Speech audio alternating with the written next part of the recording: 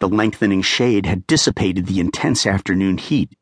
Since our farmer meeting would be over dinner, we had time to visit the coffee lands high above town on the slopes of the Atitlan volcano. The altitude, along with the volcanic soil and the incredible husbandry of the farmers, accounts for the unique taste and high quality of the coffee from this region. The road became less passable as we rode higher. Along the margins, men and women carried large sacks of red coffee cherries on their backs, supported by straps across their foreheads. Almost all of the people wore traditional traje. Occasionally, kids would lead a donkey down the road with 4 or 6 sacks balanced on its back. The farmers would carry these sacks for as much as 3 hours to reach a local weighing station for their group.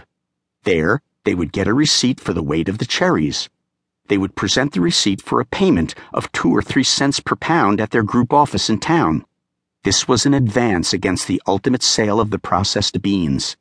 The harvest had not started in earnest, so these cherries would be from the lowest altitudes and would not be the highest quality.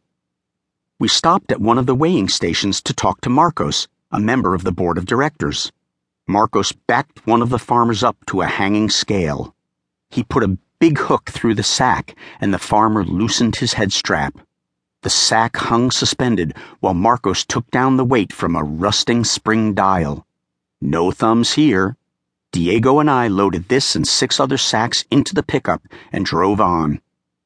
We passed the newly rented hillside and watched a dozen farmers digging out weeds and clearing small patches among some ancient hardwoods. Other farmers were planting bananas and papayas to give the young coffee plants needed shade. They planted pumpkins, beans, and squash to fix nitrogen into the soil around their coffee plants and to supplement their tables or income. Others carefully placed the seedlings into their holes, composting deeply with rotted manure, leaves, and grass clippings. We drove on to the established plots further up. Here the broad-leaved hardwoods stood 40 feet tall, dwarfing the human-sized mature coffee plants. Their leaves floated down like paper plates, covering the soil against weed invasion and providing nutrition as they decomposed. Diego looked up at the sound of a Baltimore oriole. "Listen, Dean," he strained his eyes to find the bird. "There he is! That one comes from your part of the world. He's a typical tourist. He flies down here, eats our food, enjoys our land, and shits on us." Diego laughed at his own joke. "Did you hear about the new Smithsonian program to certify farms as migratory bird habitat?" I asked.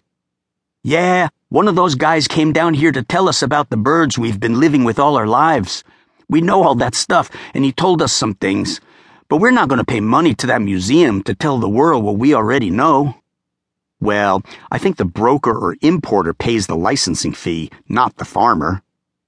Diego gave me a "don't you know anything" look. "Dean, you know if the importer has to pay something extra, he figures out a way to pass it on to us." "Diego, not all brokers and importers are like that." He laughed. "No, just 9 out of 10.